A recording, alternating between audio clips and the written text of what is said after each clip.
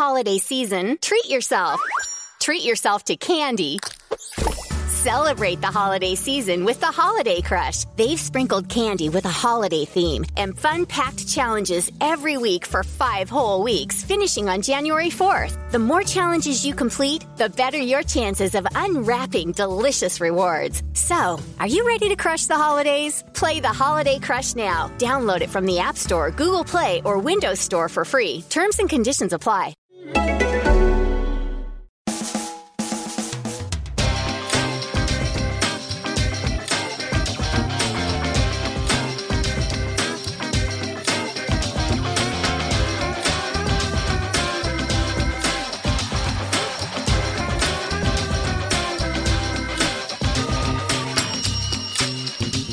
Hello there, welcome to a brand new Arseblog Arsecast right here on arseblog.com. How are you? Hope you're well.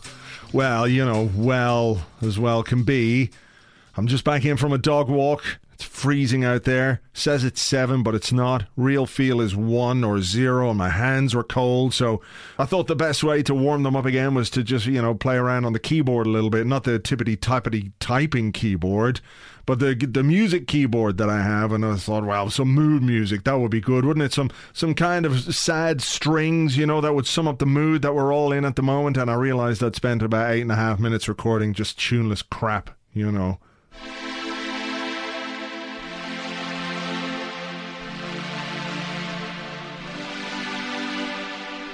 I don't know, somebody put some plaintive piano over that or something, and it would just sum up how we're all feeling after what has been a really kind of shit week, hasn't it? Been a terrible, terrible week from a football point of view. But before we get into all that, let me tell you just about our sponsor today. It's Cornerstone. They do shavy stuff. If you want to shave wherever it might be, your face, your armpits, your legs, whatever you would like to shave, check out cornerstone.co.uk/arseblog.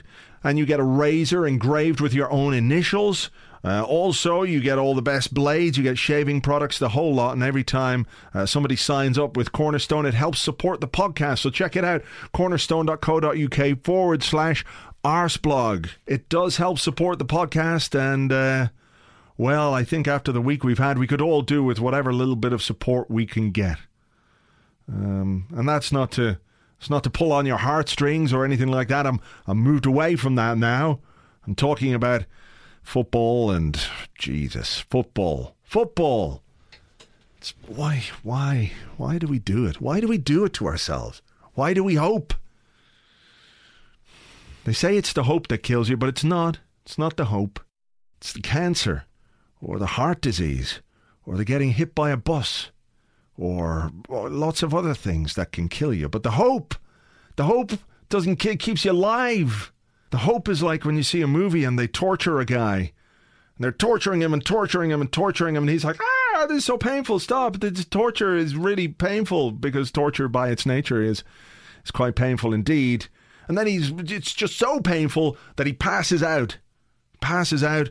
Some blessed relief from the torture and the pain and the agony and the searing hurt and everything else, the nerve endings, just And the hope is the fucker that comes along with a bucket of water and throws it in the guy's face and wakes him up again. That's what the hope is. That's what this week has been like. I don't know. It's been just really disheartening, as we talked about on the Arsecast Extra on Monday. Just... You see the thing, you know, you see the thing, and the thing is the Premier League, and the Premier League that we haven't lifted since 2004. See, it's racking my head, this whole thing, and you see it there. And it's not easy. I think we all know that it's not easy to win the Premier League title. It's not. Even when we were the Invincibles, it wasn't easy. We had difficult games. I remember people saying that season, we're drawing too many games, we're drawing too many. And there was like a 1-1 draw against Leicester, and Ashley Cole might have got sent off, and everyone's going, we're drawing. This is, you know, it's not easy to win the Premier League.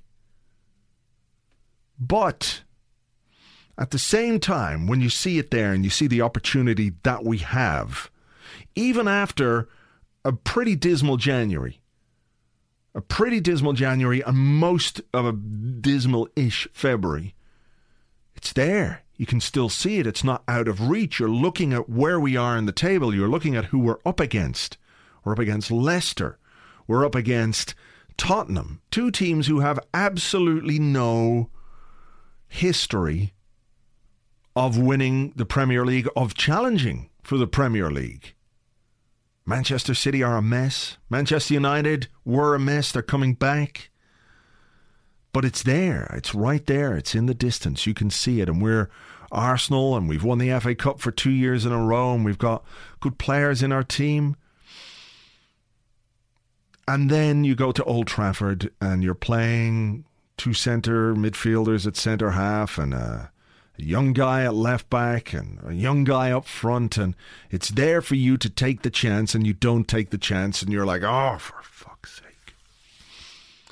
And then you talk about bouncing back, responding. We have to react. We have to turn the criticism into motivation. You're playing Swansea, a team battling relegation. Again, nobody says that should be easy. Shouldn't be easy when you're playing a team that's fighting for their lives in the Premier League.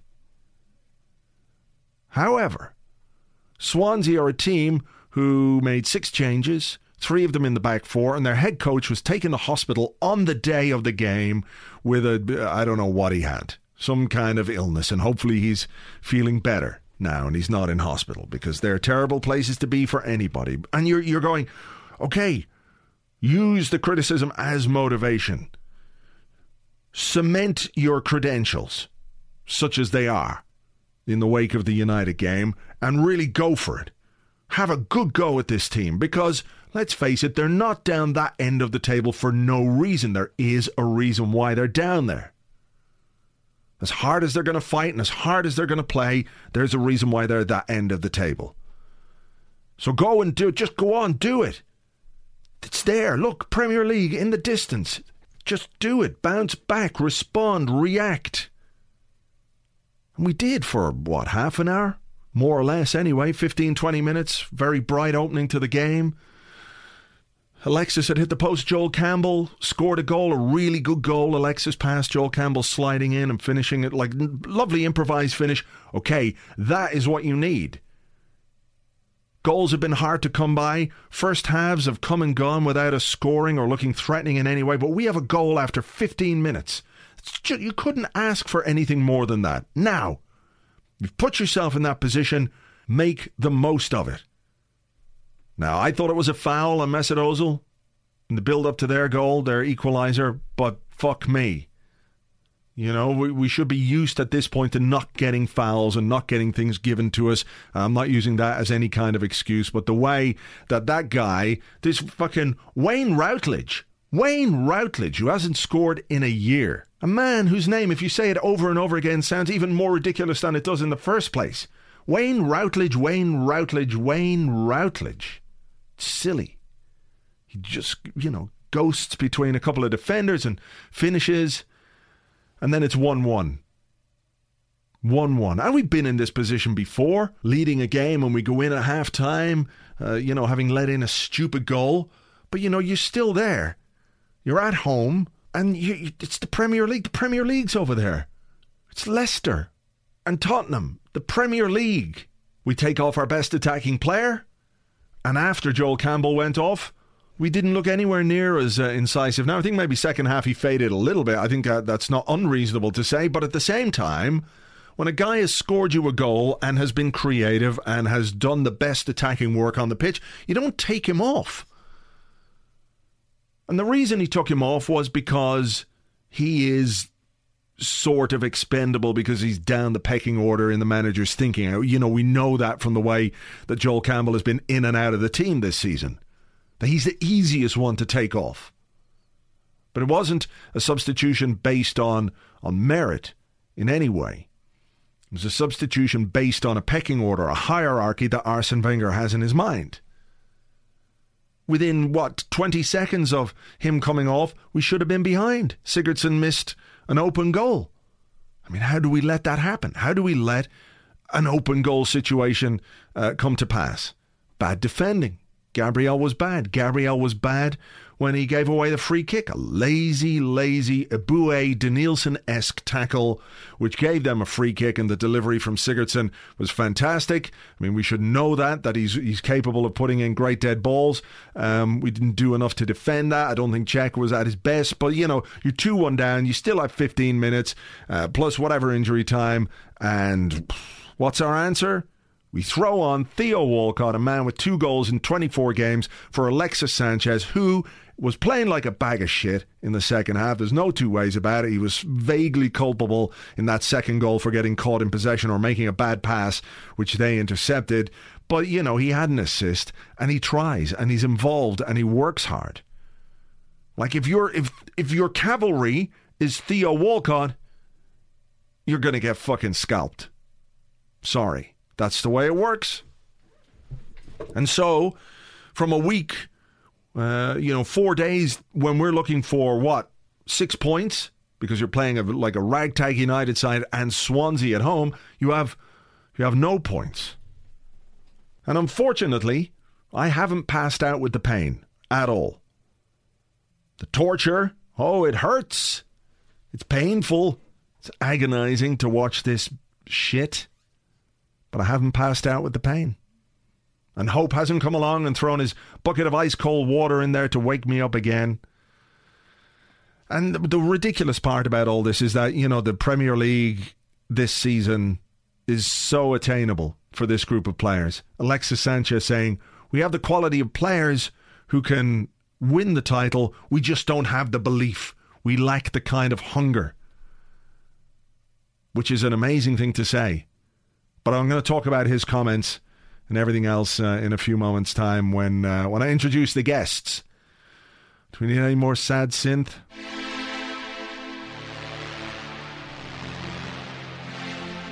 I don't know. Needs to be sadder than that, I think, for what's happened this week. Okay, well, look, let's do it then. Let me welcome the guests to this week's show. First up, a little bit of a podcast crossover from the Tuesday Club. It's Tayo Papula. Hi there. Hello, Andrew. Thanks for having me on, mate. Absolute pleasure. Tim Stillman, good evening and hello to you. Good evening and hello to everybody. Hello to everyone. Yes, you're right. We shouldn't be so... Listeners, everything. Everyone in the whole world. All right. Well, look, this week has been a week in which there has been an outpouring of anger and frustration, and we all know why, and we all understand why. But maybe what we should try and do in this conversation, as much as we can, is try and make sense of it or figure out, like, what the fuck is going on. So let's start with what happened against Swansea. We needed an early goal to sort of calm the nerves and get everybody a bit relaxed, and we did that. We got the early goal. Everyone was more relaxed. Joel Campbell was great. He was running around, and then, you know, it just seemed like that was the peak. The 15th minute when we scored was the peak of the game, Tim. And then from there, we just Arsenaled the fucking shit out of it. Yeah, it's been I actually thought we were really good, probably overstating it, but relatively compared to what we've been serving up over the last couple of months, we were really good until Swansea equalised. And the Swansea equaliser did really come out of nowhere. They weren't really pushing for it. And, you know, the goal was, I think we were a little bit hard done by on a couple of decisions, but we still didn't cover ourselves in glory. And it's definitely been a theme of the last 2 games where actually we started against United okay. I thought the first 20 minutes we were pretty decent at Old Trafford. And then as soon as we conceded a goal, this kind of just sheer panic seemed to set in, and it was kind of the same against Swansea, really. The game just went in kind of 3 stanzas in terms of we started very well, we imposed ourselves on the game, we were creating chances, we scored, they equalised, we panicked a bit, they went ahead, and we really, really panicked after that. And that's just a symptom, really, of very low confidence, I think, at the moment. And as soon as we ship a goal, we look really, really vulnerable. And it's very difficult to make sense of, you know, the confidence issue. Certainly, I think it's been very apparent for a couple of months that the team's dysfunctional, that doesn't have the right balance of ball players and runners and whatnot. But this is something else is going on there as well in terms of the underlying confidence. I have a theory about that. We'll come to that in a couple of minutes' time. Tayo, when they scored with 15 minutes to go, there was like there was sort of I was expecting more boos from the television coverage and from the stands, because I thought that's the way that people would react, but instead it seemed there was just this weary resignation as to, well, yes, of course that's what was going to happen. Bit of both, actually. A bit of both, really. I mean, again, something we'll come on to how toxic it felt in there at times yesterday. But I mean, I settled down to the game not wanting to be there, which is kind of a standard for the season so far. The guys around me were in a really good mood. You know, of course, it's Arsenal at home, so you get quite excited again. And like Tim said, we scored. You know, we scored. I didn't quite relax at the time we scored, just because we are in peak Arsenal mode at the moment, and I just, there's a part of the muscle memory of easy home victories, settling in to enjoy the game. That's still sort of there, but then the mind kicks in, going, "We're going to mess this up in a minute." Right, and I'll disagree with you a little bit, Tim, with the goal. I mean, I felt hard done by it at the time because you just do. But that's the second time in recent weeks that Özil has allowed himself to be kind of bullied like that. This kind of it's what happens over here, and I feel a little less hard done by that. Then the other mistakes kind of coming up, leading up to them scoring, which frustrated me more than the supposed free kick. And as you say, when their goal went in, I've just remembered now that we don't come back anymore. I mean, we don't come back from these kind of situations anymore like we used to.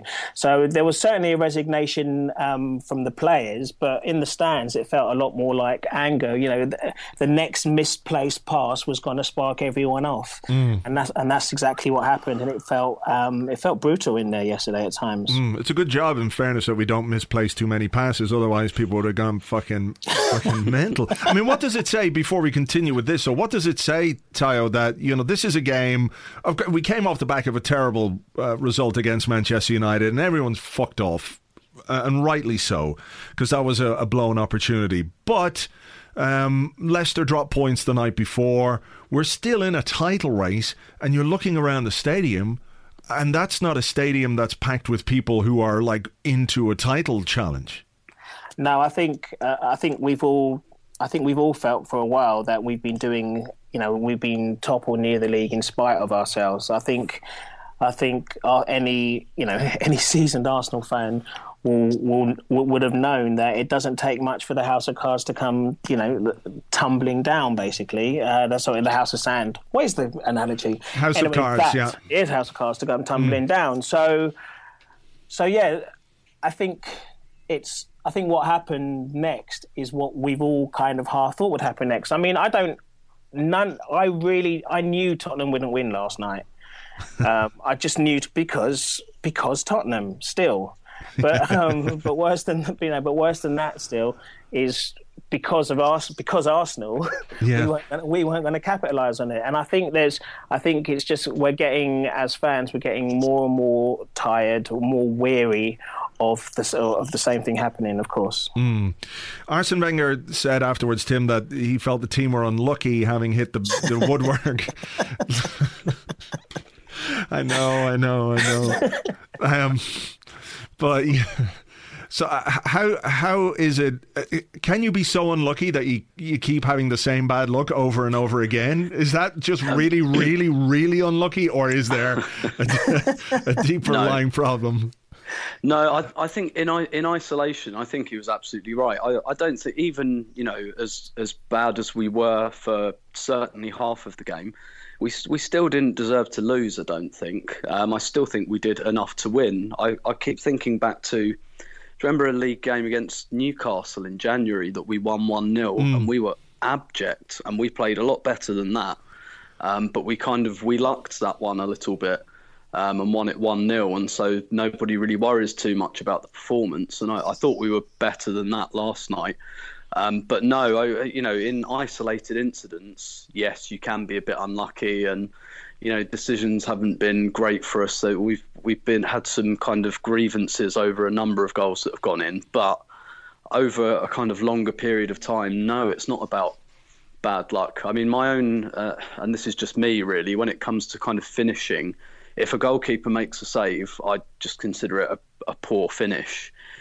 If they hit the woodwork, I mean, it depends on the context. I tend to chalk that slightly more on the luck end of the spectrum. Again, some kind of sometimes hitting the woodwork is unluckier than others. Like when Sanchez hits it from a free kick, well, there's not much more you can ask him to do there. And, you look a couple of weeks ago and Chamberlain smacks one in off the post, and you look at that Sanchez curler in the first half. I mean, that there's a millimetre between those two shots. But over the whole piece, no, we've just not been clinical enough, and I think that's a bit of a symptom of we don't move the ball well enough at the moment, and so when it's such a huff and puff to get the ball close to the goal that once we're actually there, there's just no serenity. Because it's just so frantic, and it's just we're snatching at them, and I think that's just a product of the way we're playing. Tayo? I was just going to say, I mean, on the three woodwork chances yesterday, Giroud should have scored. Yeah, Giroud just should have scored. From there, full throttle, puts his wrong foot through it, but he's hit the bar from 8 yards from a perfect knockdown. He should have scored that. And being tough, because we are today, then the Alexis chance comes about because Alexis this time last year scores that before he's even had the chance, before it's even come to that, because he fluffed the volley. Really, so it is a case of off-key finishing, which in isolated incidents, then you can say we hit the post 3 times. But really, when you look at it, as I say, I think it's more a case of it goes down as a mistake, as chances missed, as mistakes made, rather than unlucky. Unlucky. Sure. I know over the course of this season, that's been an issue, hasn't it? From the early part of the season, we were creating chances and not scoring enough. I think even the first 5 or 6 games of the season, there was this stat where compared to our goal conversion, basically in relation to how many chances we were creating, was really, really low, and that's been an issue all season long. I think you can see that reflected in how many goals we've scored so far this season. But when we come back to the way we play, and Tim, you've mentioned it there a couple of times, my feeling on this, right, is that when Alexis Sanchez talks about how the team don't have belief to go and win the title, like he's talked up the players and he said they should be able to do it, but they lack the belief to go onto the pitch as if they're winning 1-0. Arsene Wenger has always been a manager whose style of football is obvious, right? We know what way he wants to play. He's built like, when he had the young players coming through, we played this sort of vaguely Barcelona tiki-taki football. And over the last number of years, it's become slightly muddled. Like, we've had great results by sitting back and countering. You think about Manchester City, you think about Bayern Munich, results like that where we've done really well. You think of Manchester United this season where it was quite the opposite, where we went at them really fast from the off. One of the best performances of the season, one of the only good performances of the season. But I don't think these players know what exactly they're supposed to be doing or how they're supposed to be playing. No. That's to me. That's why I look at them and you're looking at them going, they don't know. It's so unlike what we've grown up with, really, of late, I should say. And those performances you mentioned there, whether it was Man United or Bayern Munich, or even Barcelona previously, you've had a good Arteta, a fit Arteta, or you've had a Santi Cazorla, obviously, taking the ball off the back four, which has been a real which has been a real problem. There are better technical people than me, but just as I mentioned on Twitter this morning, with a tortured Broadchurch analogy of just seeing Mertesacker looking up, trying to pass to someone all the time, and not knowing what to do. Yeah, I don't recognise this Arsenal where like you say, they don't seem to know what to do.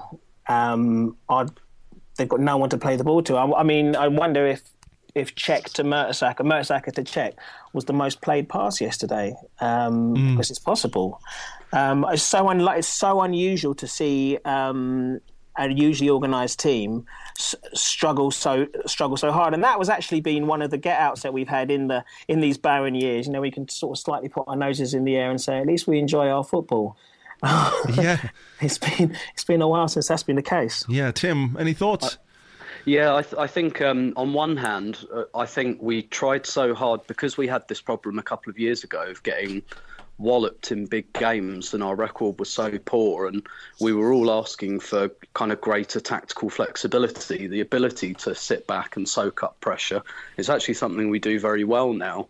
But actually, I think you're right. It seems like we've kind of gotten a bit muddled up. And someone tweeted me the other day with a question I found really quite enlightening, actually. He said, what are we? Are we a pressing team? Are we a sit back and contain team? Are we direct? Are we a passing team? And I thought, yeah, I don't know, actually. On one hand, it's kind of good to have a lot of flexibility, but it feels like we haven't really mastered any of those styles. Maybe at home against bigger opposition when we can sit back, and I think Coquelin and Cazorla is a partnerships that's tailor-made for that kind of game particularly, and we've kind of had some success in those games, but really it just kind of feels like we don't really have a style. And when you look at kind of the way the squad has been quote unquote constructed in recent times, we kind of fell on Coquelin and Cazorla by accident. And in Aaron Ramsey, I look around, and Aaron Ramsey is playing in central midfield, which is obviously going, nobody, the player and the manager did not want him to play on the right in the long term. That was never part of the long-term plan.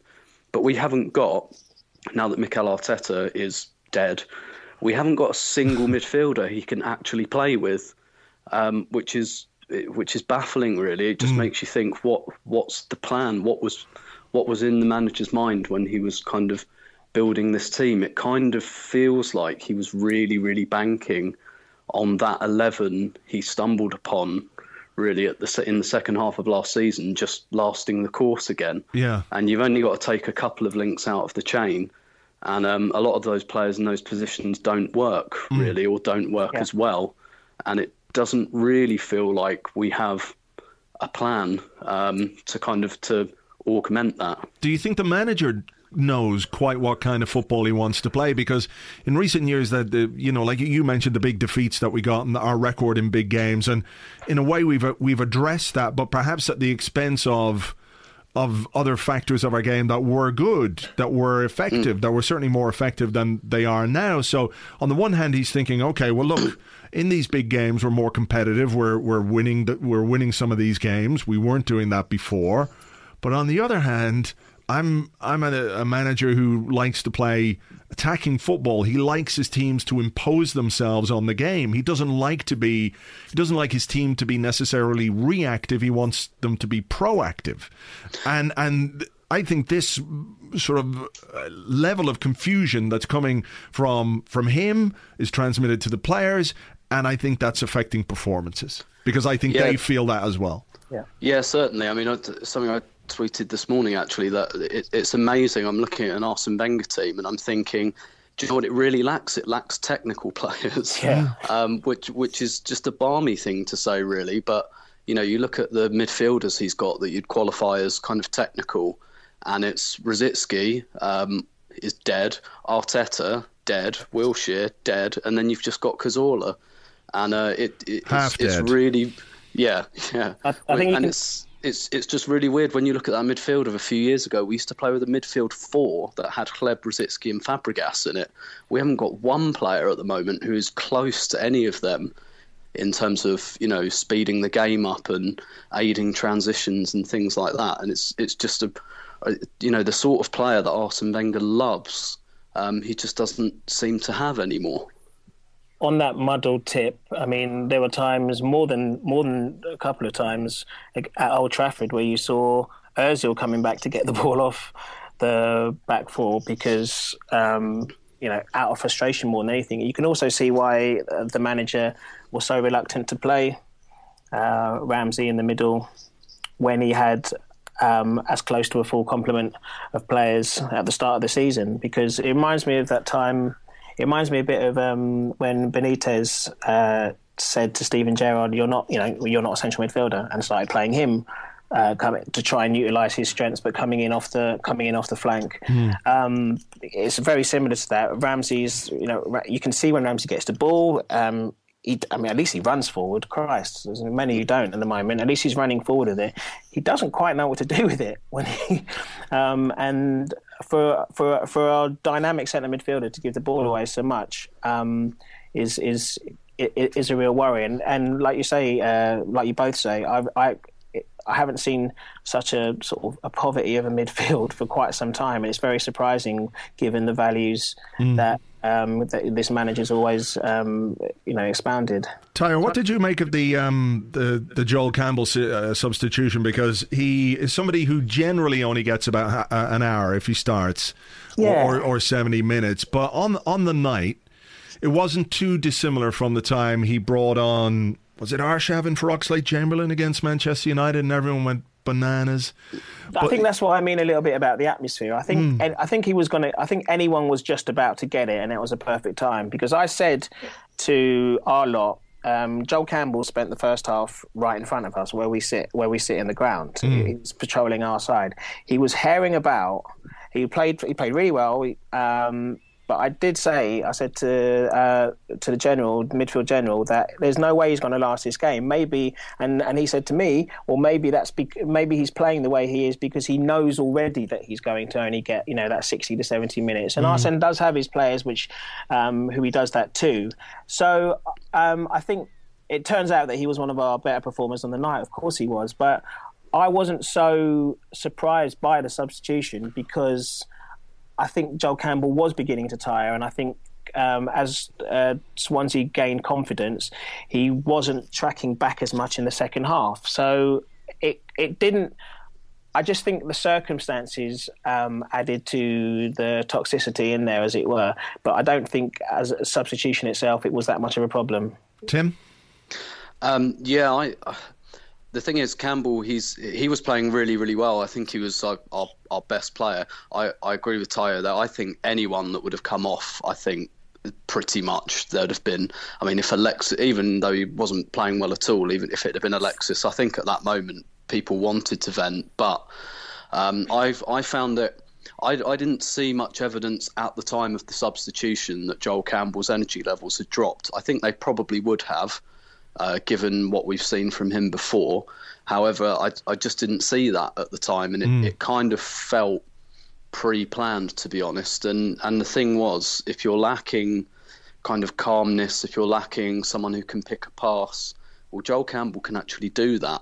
He's one of the few kind of players in our team who, you know, qualifies as a remotely creative option. And, you know, the substitution we did make just, you know, it just didn't really help anyway. So it was kind of. It was done out of seniority more than anything. That's a point I made just before in the intro part, that I think it wasn't anything to do with merit. It was to do with hierarchy. And the way that the manager views Joel Campbell as somebody who he can treat like that in a way. Yeah. You know, who you could see he was disappointed when he was coming off.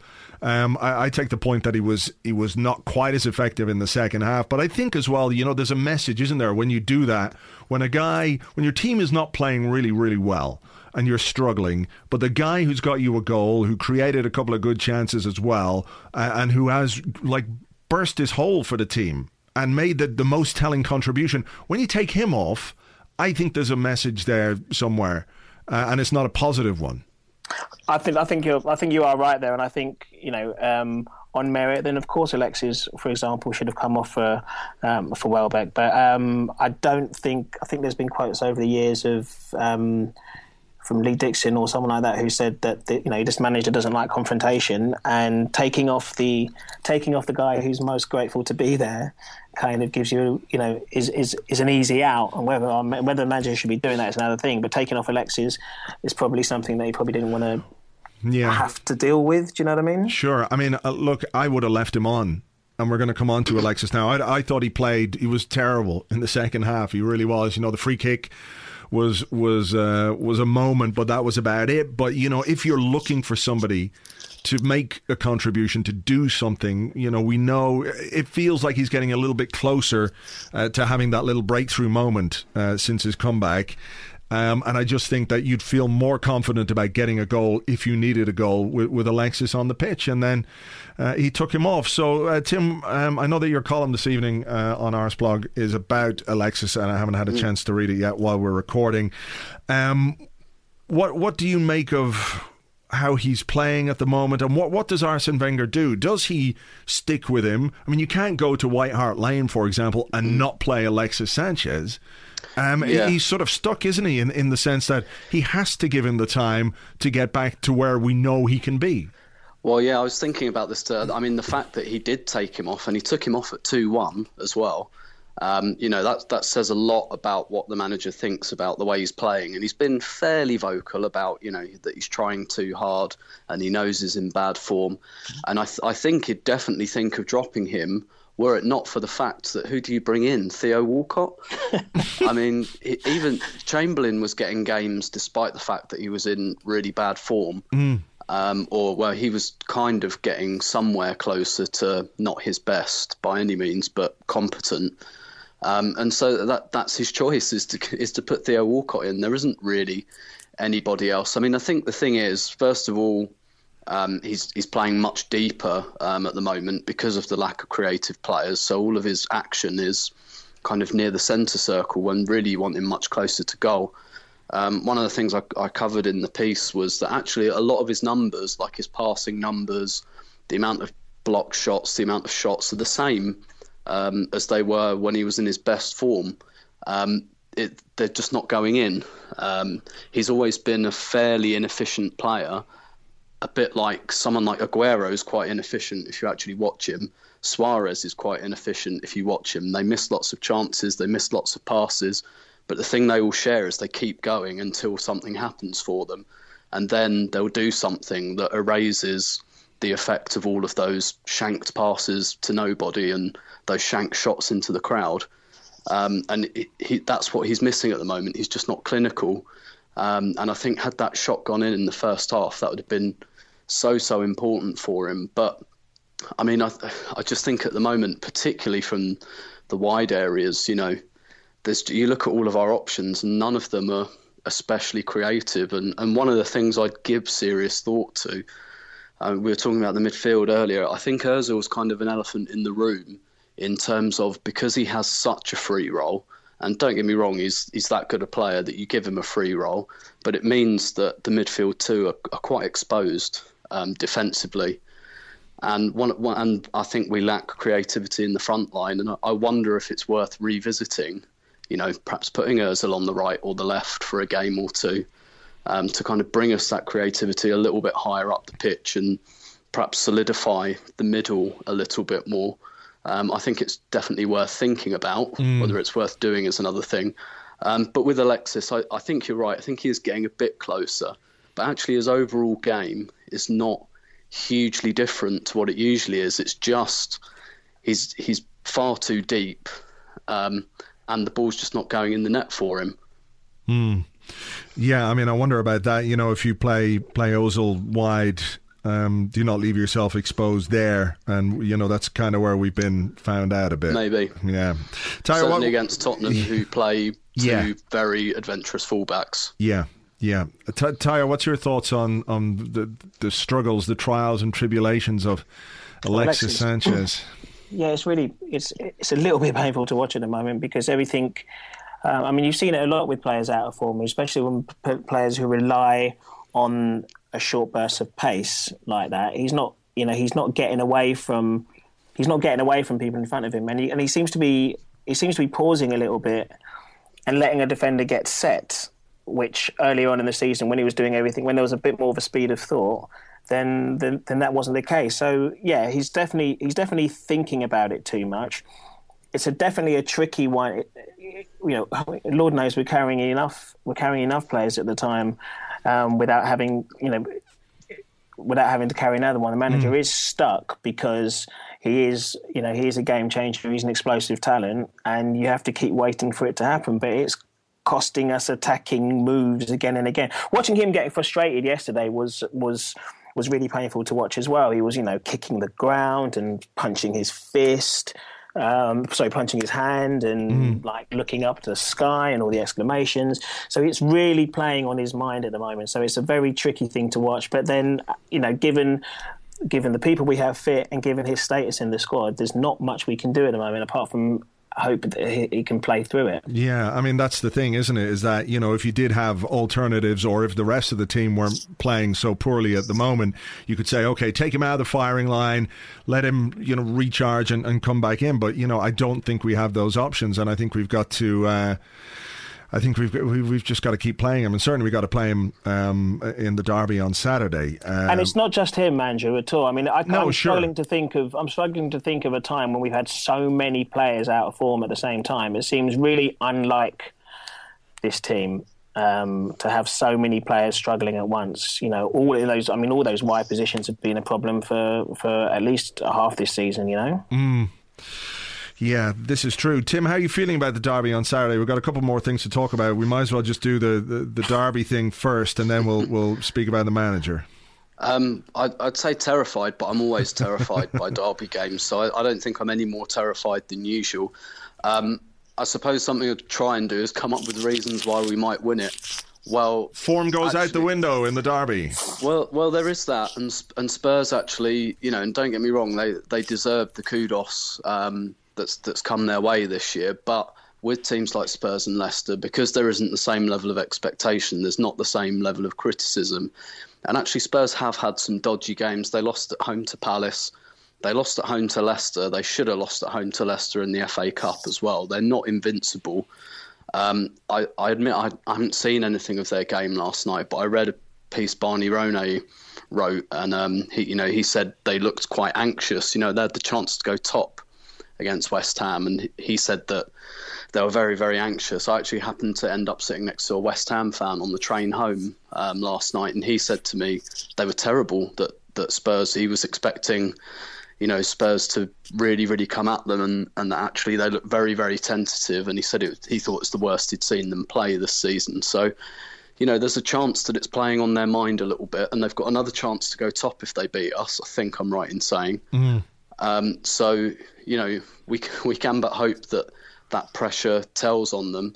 I also think it's not a bad thing for us to be away from home at the moment, and if there is one place that you can absolutely guarantee that the Arsenal fans will back you, it's at Spurs. And it's not so much out of deference to the team needing a G up. It's kind of one-upmanship, really. Yeah, it's because they're cunts.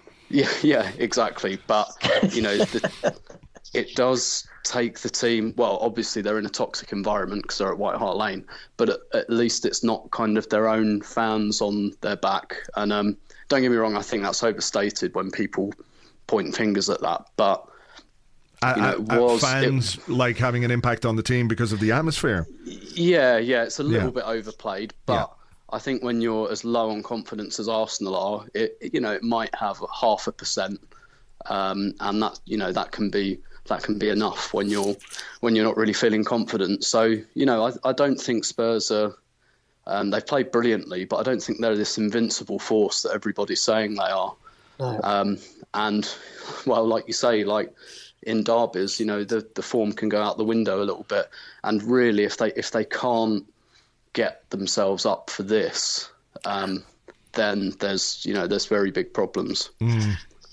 But they haven't got themselves up for these before in recent times, which worries me. I'm torn with this one. I mean, obviously, I think we can all agree it's an horrendous occasion.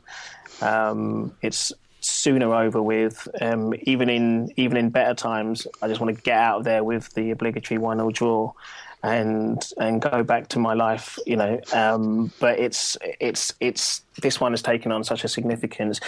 I'd like to think that it will play a little bit, not into our hands, that's the wrong words, but it is in our favour to be the written off team of underdogs at the moment, because that in itself, when you look at the squad and the riches that we have, it's funny for us to be underdogs. But if there's an element of overconfidence with their horrible fans, and if Dele Alli can lose his temper, I don't think it's going to be such a bad thing for us to go into it with everybody having written us off. But I did think, the reason why I had that caveat at the beginning is because I thought that yesterday, after the absolute coating that we got after the Old Trafford game, I thought they'd come out and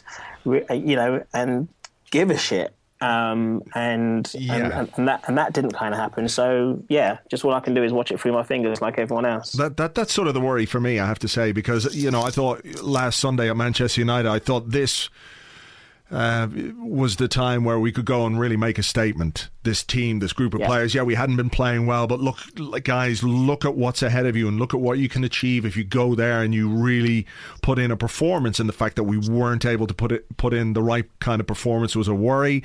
That we weren't then, as Arsene Wenger said, able to turn the criticism into motivation against Swansea. That's a real worry. Tayo, do you worry that the manager is no longer able to motivate the players to the standard required? Yes, I do. I think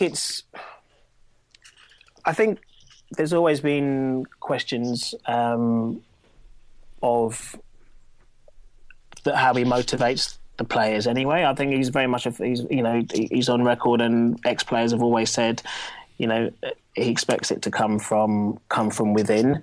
I think I don't think motivation's the problem, in the same way that I think, Tim, you said this morning very well, or something about the intangibles that we always hear about bottle and passion. It's not it's not about that. But isn't it about being able to make them, or get them, rather than make them? Well, make them, maybe it is, but get them to perform. I don't mean that he's standing there giving them the whole, come on, run around a bit, guys. That, not that kind of thing. There's a different level of it, I guess. I guess what I'm saying is I don't think that side of it has really been lost, because I don't really think that side of it has ever really been a massive part of this of his teams or his management style. In the good days, in the better days, shall we say, then you had players who did that themselves. We've heard often about the training sessions where Keown and Campbell versus Wrighty and Thierry and Pires, and I think those players did it themselves. I don't think that's an issue for this team or this management. I think it would be great if right now that they were capable of having a rocket put up them. And I guess if that answers your question, I don't think he's the person to be able to put a rocket up them. I don't think that's what he could do. And what concerns me the most concerning the manager, apart from the balance of the team, which I'm sure we'll get to in a second, is what we talked about earlier on about just the jumble that they're playing in at the moment. That's what surprises me most, and that's what I always thought Arsene Wenger would be on top of. Yeah, I mean, I think that for me that's a real worry as well. But Tim, it feels like this week has seen people tip over from one side to the other. And again, I want to make the point that Arsene Wenger is somebody that I like a lot. I like listening to him. I respect him a huge deal for what he's done at Arsenal Football Club. But you can like him and you can respect him, but you can also think that now it might well be time for change, particularly in a season when the Premier League has panned out the way it has, where this opportunity, and it really is a huge, or it was, I don't know if it still is, but it was a huge opportunity to win the title this season, that if he can't win it this season, it doesn't feel like he's ever going to win it again. So, I mean, I know we're dealing in shoulds here rather than what will actually happen, because we know that this Arsenal board. But I mean, what's been your thoughts on what the last week has brought to your consideration of Arsene Wenger? I mean, for a start, I don't quite buy the doomsday scenario in terms of people saying we'll never get another chance to win it again, because I remember people saying the same when, Chelsea hired Mourinho, United had Van Gaal, Pellegrini came, and everyone said, right, that's it, they're all going to sort themselves out now. Nevertheless, there's absolutely no denying this is a huge opportunity. If you look at the fact that we're ahead of Manchester City, Manchester United, Chelsea, Liverpool, some of them quite comfortably, and yet we're all still in a pretty narky mood about life. I mean, that's incredible, really, that all those clubs are really underperforming, and we're in terms of, you look at points totals and the rest, we're kind of just doing what we always do, and it just so happens that this season the ceiling's a little bit lower. And actually, you look at it and think, well, just step it up another couple of percent and you'll win the league. And it's, was it in 2014 we finished fourth with 79 points? I think 79 points will win the league this year. So we only really have to stand still to win it. But it does just kind of feel like, and it's a slightly crazier league this year, and other teams are much stronger. In terms of how I feel about Arsene Wenger, I do think that there's a very big kind of feeling that if it doesn't happen this year, that there's really no excuse, to be honest, because usually if you're finishing behind the likes of Chelsea, Man City, even Man United, you've got, I don't want to call it an excuse, but you've got a pretty valid reason for it. But, if it's Leicester and Spurs, there's, basically all the other teams that are underperforming and are behind Leicester and Spurs, those managers are going to lose their jobs. Mourinho's already gone. Van Gaal's going to go. Pellegrini's gone. They're all, underperforming, and all of their managers are going to get the brunt of that. And so, you ask the question, why not ours? And it's a pretty decent question, to be honest. But it's a bit weird. What if we win the FA Cup and finish second? Well, that, I have a feeling something like that might happen, that there might just be this little carrot that kind of just keeps you reeled in and invested a little bit and makes you think, well, but then maybe next season we can kick on from here. But it does feel like stasis, to be honest, to me. And this season was a big opportunity where even stasis would be enough to win it. But I mean, is there not also the case that the stasis doesn't just exist in the managerial chair? It exists at board level as well, because we know that Stan Kroenke, Tayo, is not a guy who gives shit one way or the other, really. He doesn't care.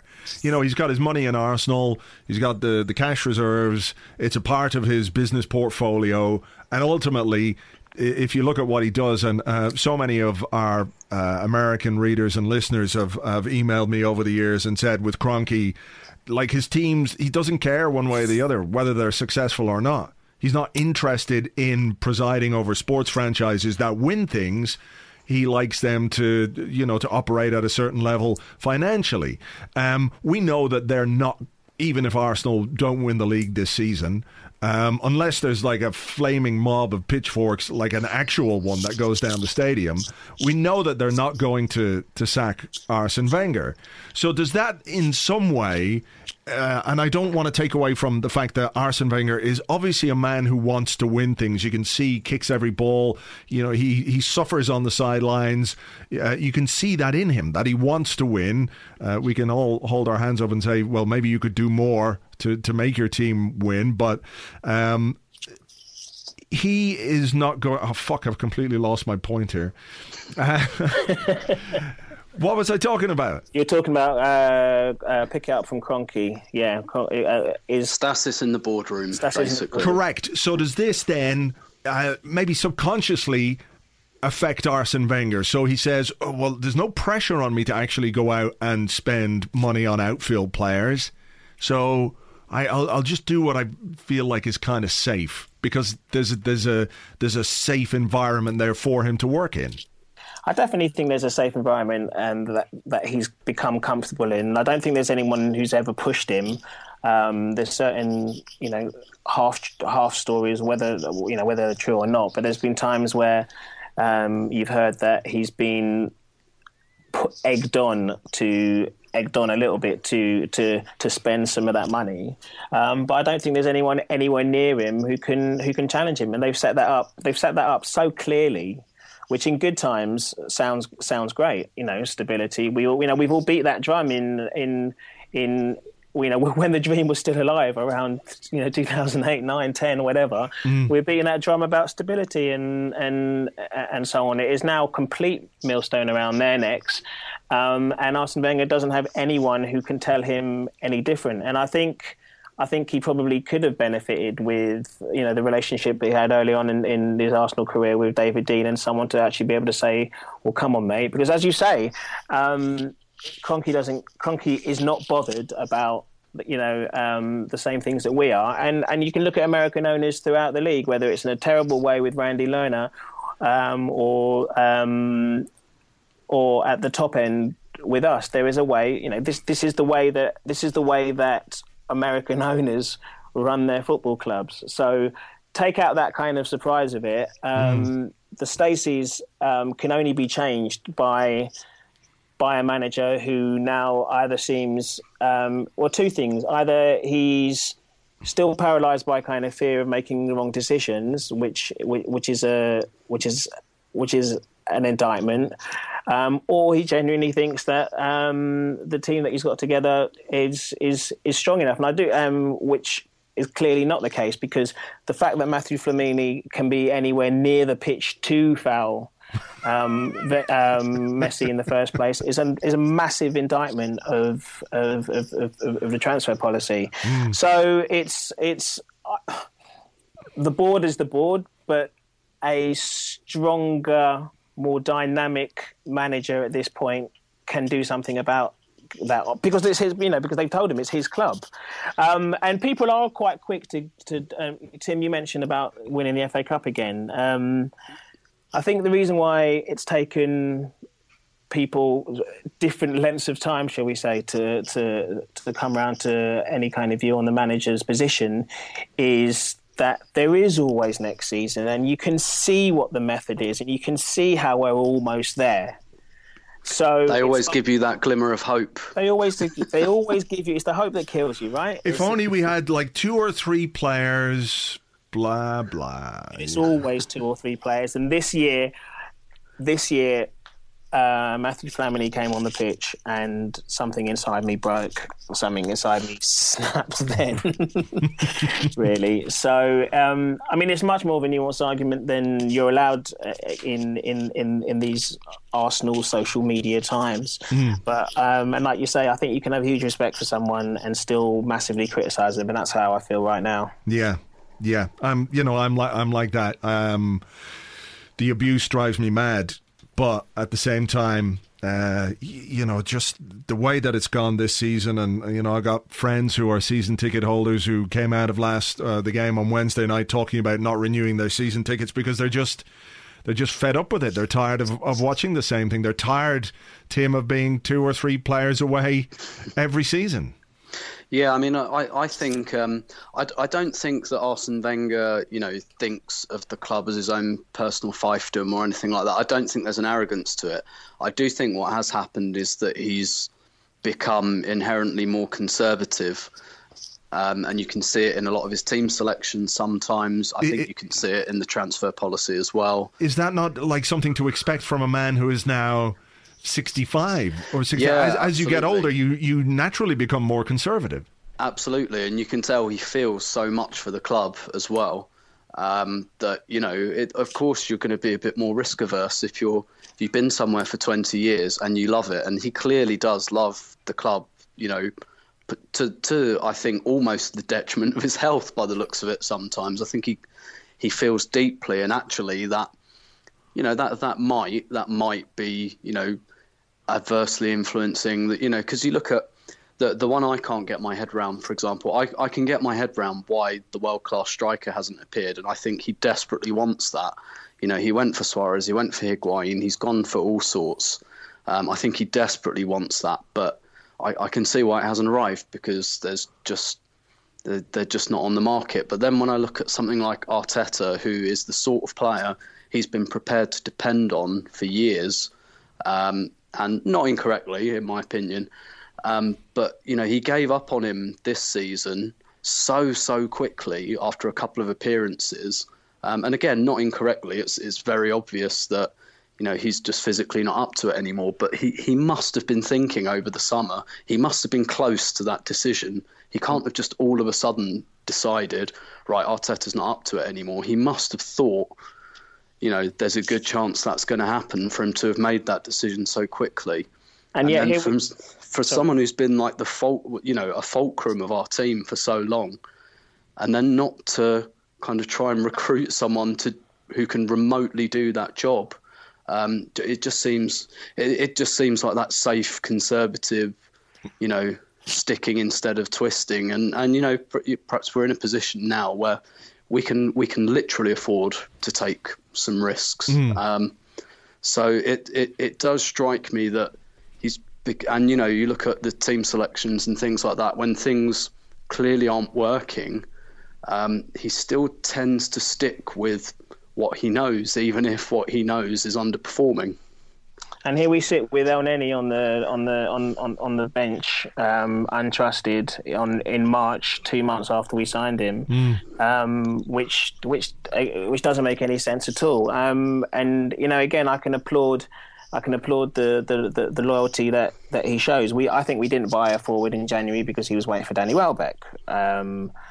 But there was glaring holes in the squad, which, loyalty aside, it doesn't make sense to have not augmented the squad. A midfield with Rosicky, with Arteta, with, you know, I'm not going to go dead again, but because you've done that. But there are 6 or 7 players there in a squad of, what is it, 23? 25, yeah. Who will not play football this season, who will not play. Almost, you know that from September. They will not play football. So replace them. Yeah. And not least, I mean, we haven't got into the 160, 170 odd in the bank.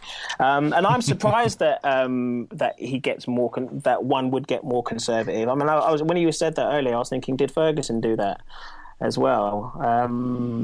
I don't know. I mean, I think that's just natural human nature. There was a great piece by Ken Early in the Irish Times where he said Arsene Wenger, at this point, you know, he would rather do nothing than make a mistake. And that seems to be the case when you look at Wilshere, when you look at even someone like Walcott, for example, where perhaps a decision could have been made a season ago or when 2 you get, seasons ago. When you get feeling when you get half excited and you get in an Ozil or a Sanchez, you know, whack the zip all the way down and let it all out. You know what I mean? Don't get shy then. If you're going to go and buy £42 million worth of joy, then give him someone else to pass to. Yes. Please. Yes. Because you've gone that far, so do the rest. Yeah. I agree. All right, gents, listen, I appreciate your time because we've been rattling on for the best part of an hour now, and I know that people have places to be and things to do. So, Tayo Papula from the Tuesday Club, thank you very much indeed. It flew by. Thanks, Andrew. Sure did. And Tim Stillman, thank you. Thank you. I feel better now. Yeah. I don't know if anyone else will, but maybe it's probably the beer you've been drinking, by the way. Yes. Good night, gents. Nice Cheers. one. Take care. Bye. Danny Pellegrino here with a very merry iconic podcast, here to tell you about AMC Plus. With Best Christmas Ever on AMC Plus, every day feels like Christmas morning. From new holiday favorites like Elf and one of my personal favorites, National Lampoon's Christmas Vacation, you can spend the holiday season opening up only the good stuff. Plus, you'll get a stocking stuffed with highly acclaimed AMC series like The Walking Dead and Mad Men, new series like Gangs of London and The Walking Dead World Beyond, and you're also getting your favorite iconic Christmas movies without having to search. AMC Plus is available on all your devices. AMC Plus, only the good stuff. This holiday season, treat yourself. Treat yourself to candy. Celebrate the holiday season with the Holiday Crush. They've sprinkled candy with a holiday theme and fun-packed challenges every week for 5 whole weeks, finishing on January 4th. The more challenges you complete, the better your chances of unwrapping delicious rewards. So, are you ready to crush the holidays? Play the Holiday Crush now. Download it from the App Store, Google Play, or Windows Store for free. Terms and conditions apply. Thanks very much indeed to both my guests there. Time really did fly by, almost an hour. If you want to follow them on Twitter, you can do that. Tayo is at DJ Tayo, and of course you can hear him on the Tuesday Club podcast with Alan Davies and the rest of the crew. Tim Stillman at Stillberto, and you'll find his column here on Arsblog every Thursday. So make sure you check in and read those too. So I don't know, what are we going to do now? Because that was a long chat. Really was a long chat, and we've sort of covered the derby, we covered all the stuff during the week, and everyone came out feeling a little bit better, a little bit. What if I keep talking and ruin that? What if I do my new impression? This is my best impression. I've been working on this for a long time. Okay, this is my impression of the Tyrannosaurus Rex in Jurassic Park approaching the car with the kids in it.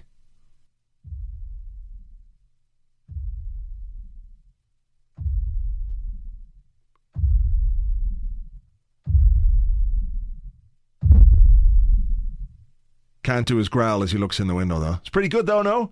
Yes. Sorry, I'm playing around with it. I've found all kinds of things on this thing. Apart from synthesizers and pianos and stuff, you can get all kinds of weird noises. It's great, and I love noises. Ooh. Film trailer noises. Maybe I should make a film trailer. I was going to talk about some other stuff this week, actually, about footballers and social media, but I don't feel like this week is probably the best week to do it.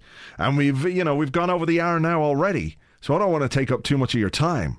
I know it's precious. I know you've got a limited amount of time in which to listen to me, so I might just save that for another week, maybe when things aren't quite as, not so much other stuff going on. Maybe that's a slow week news story. But yeah, we can cover that. So look, that's it really. North London Derby tomorrow. I don't know. Don't ask. I just don't know what's going to happen. 'Tis a derby. Anything can happen. Form goes out the window. Blah, blah, blah, blah, blah. But also, it's very hard not to be worried that this week won't have sapped what little confidence and belief we have. Maybe because it's a derby, we'll redouble our chances of turning the criticism into motivation and reacting and responding. We'll do double hard of that, and it'll actually work, and we'll feel a lot better come sort of 2:30 or 2 o'clock, whenever it might be on Saturday afternoon. Maybe we'll feel better, because that would make me feel better. Obviously, I'd like us very much to win that game, and it makes all of our lives better and easier if Arsenal win.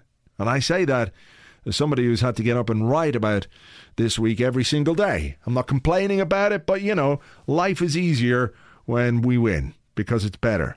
So I think Arsenal owe us, don't they? After the week we've had, I think they owe us a victory.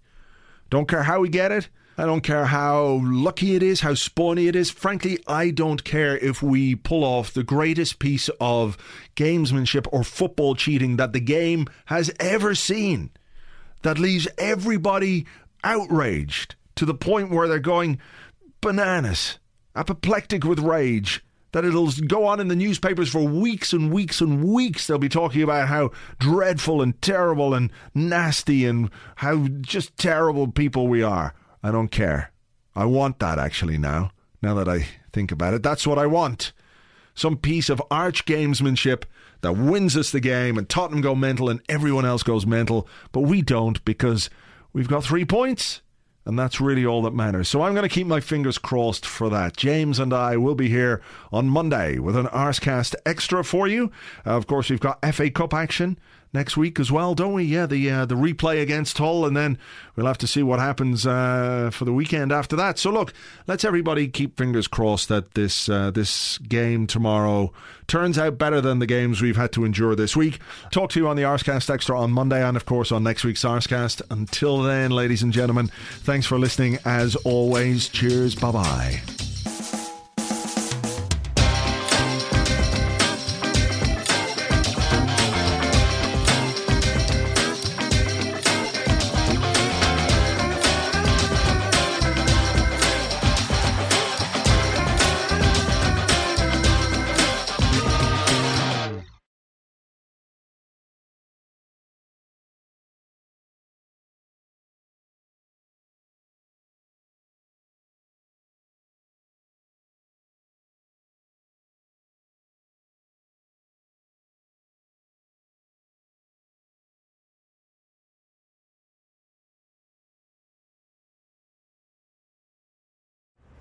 Andre, I know you're busy, but can we get a quick word?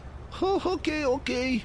I'm sure you've seen the football this week. 2 losses for Arsenal, and it looks like their title chances are down the toilet. What do you think's gone wrong?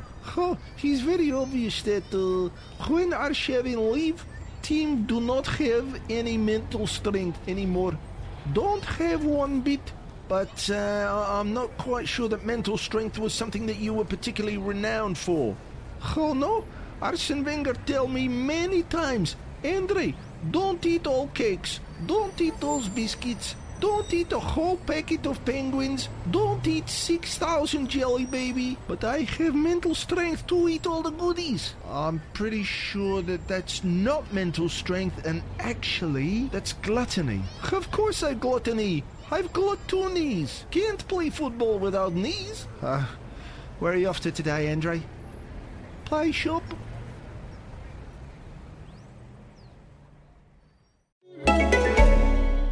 This holiday season, treat yourself. Treat yourself to candy. Celebrate the holiday season with the Holiday Crush. They've sprinkled candy with a holiday theme and fun-packed challenges every week for 5 whole weeks, finishing on January 4th. The more challenges you complete, the better your chances of unwrapping delicious rewards. So, are you ready to crush the holidays? Play the Holiday Crush now. Download it from the App Store, Google Play, or Windows Store for free. Terms and conditions apply.